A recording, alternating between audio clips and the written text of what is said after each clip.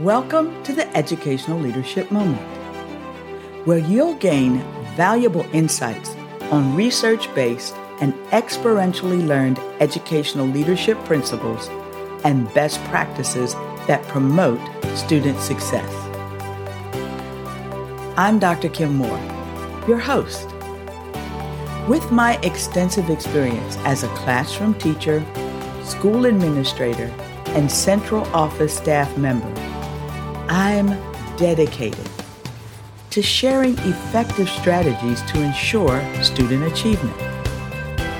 So, grab your favorite beverage, a pen or a pencil, and a notepad, and get ready to take notes.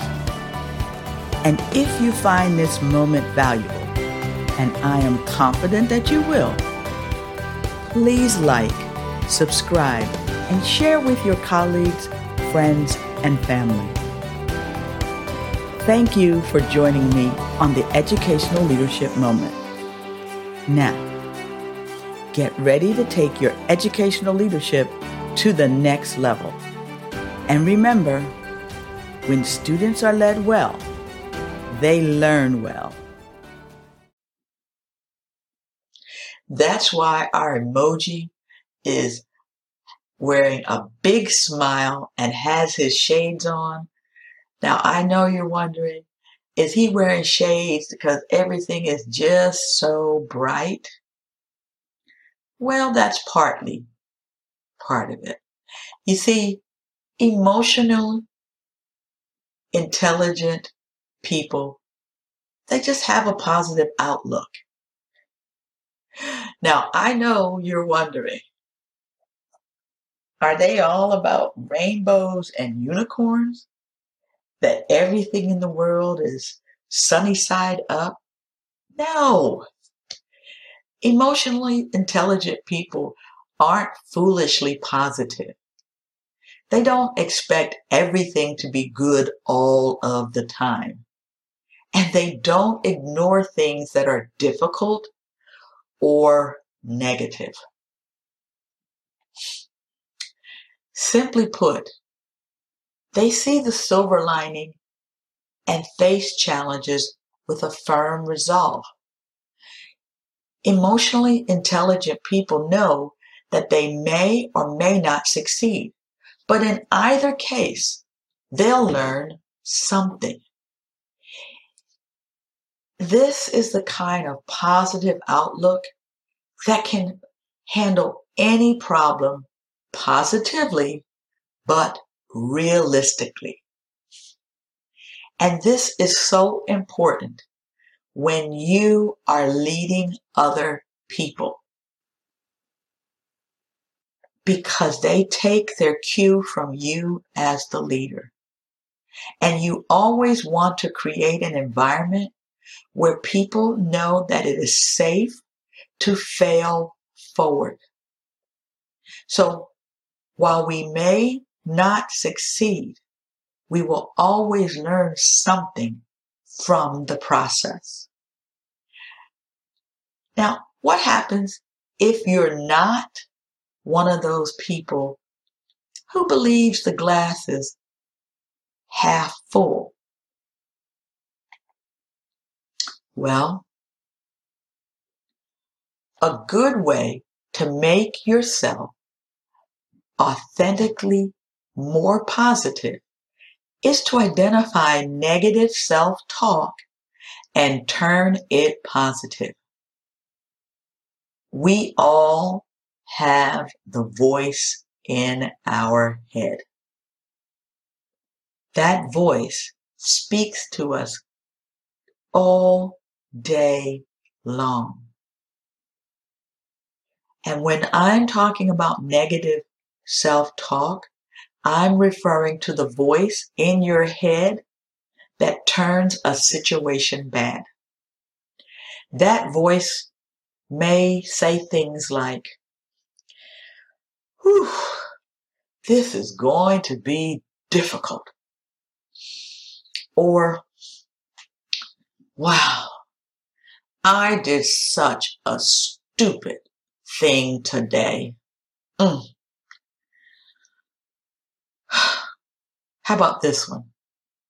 This situation always ends up like, or one I've heard people say out loud, I'm sure my boss is going to give me trouble today. I can tell he is in a bad mood.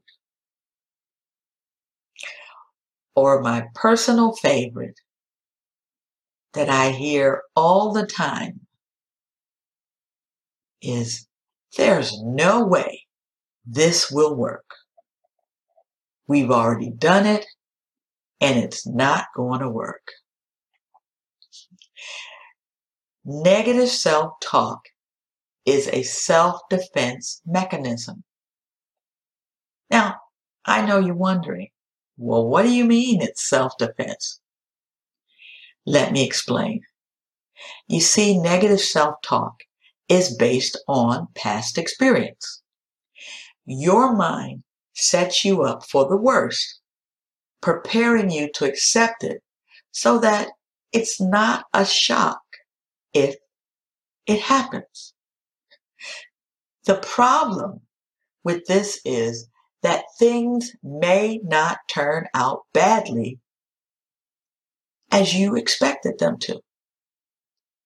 So, I know that my boss is going to give me trouble today because he's in a bad mood. Well, you don't know that because you haven't even said good morning to your boss. So why are you already making that assumption? And why is the voice in your head already setting you up for this event to happen? Because what will happen is the negative self-talk will cause stress and will put you in a bad mood. So let me ask you a question. Have you said these things, like the examples that I gave you, to yourself? Now be honest. It's okay if you've said yes. Because today, I want you to learn to recognize that voice and to counter it with either shutting it up or replacing it with something positive. Let me give you an example. The negative talk says, this won't work. How can we flip the script to make it positive? So instead of saying, this won't work, a positive alternative would be, we've never tried this before, but whether it works or not, we'll learn from it. Another example. If you're going into a meeting with an associate who is extremely difficult to talk to, don't dwell on past experience. Don't go in the meeting dreading it like, oh gosh, he is so difficult to talk to. Instead, tell yourself that you're going to do everything you can to make the meeting go well. Now, I know this can be quite a challenge, but learning how to turn negative self-talk around can have major, major benefits. The best way to approach a difficult situation is to be as prepared as possible and to have a positive attitude.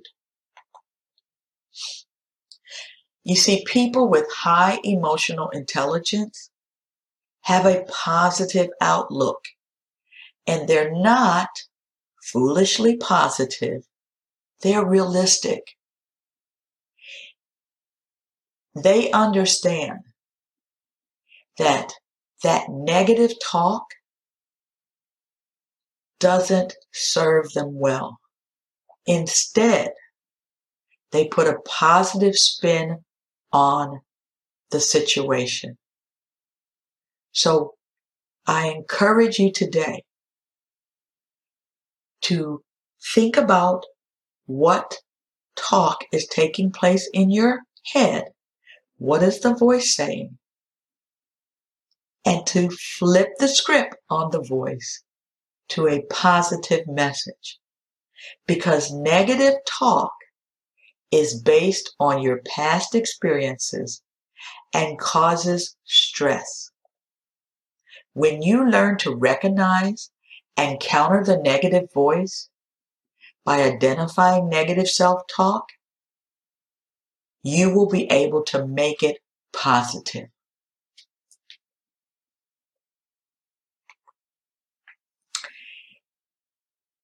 Now, being self-aware, listening actively, regulating yourself, being empathetic, and having a positive outlook,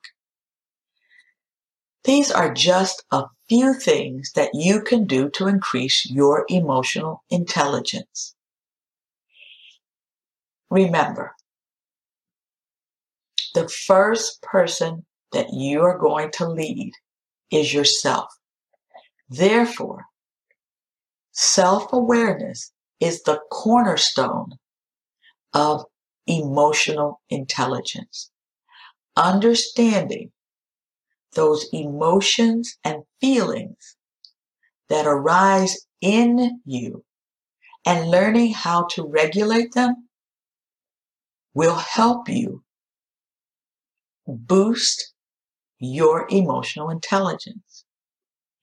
Active listening helps you to understand how the other person is feeling, what they're struggling with, and how to better support them, which will also help you become more empathetic. Because as you are increasing your empathetic skills, you're becoming a highly skilled observer. And when you bring all of those together, they shape your outlook on different situations. Changing that negative self-talk, which is based on your past experiences, and reframing it as positive will help you increase your emotional intelligence. I challenge you today to give the 5 emotional intelligence strategies that we have just discussed a try.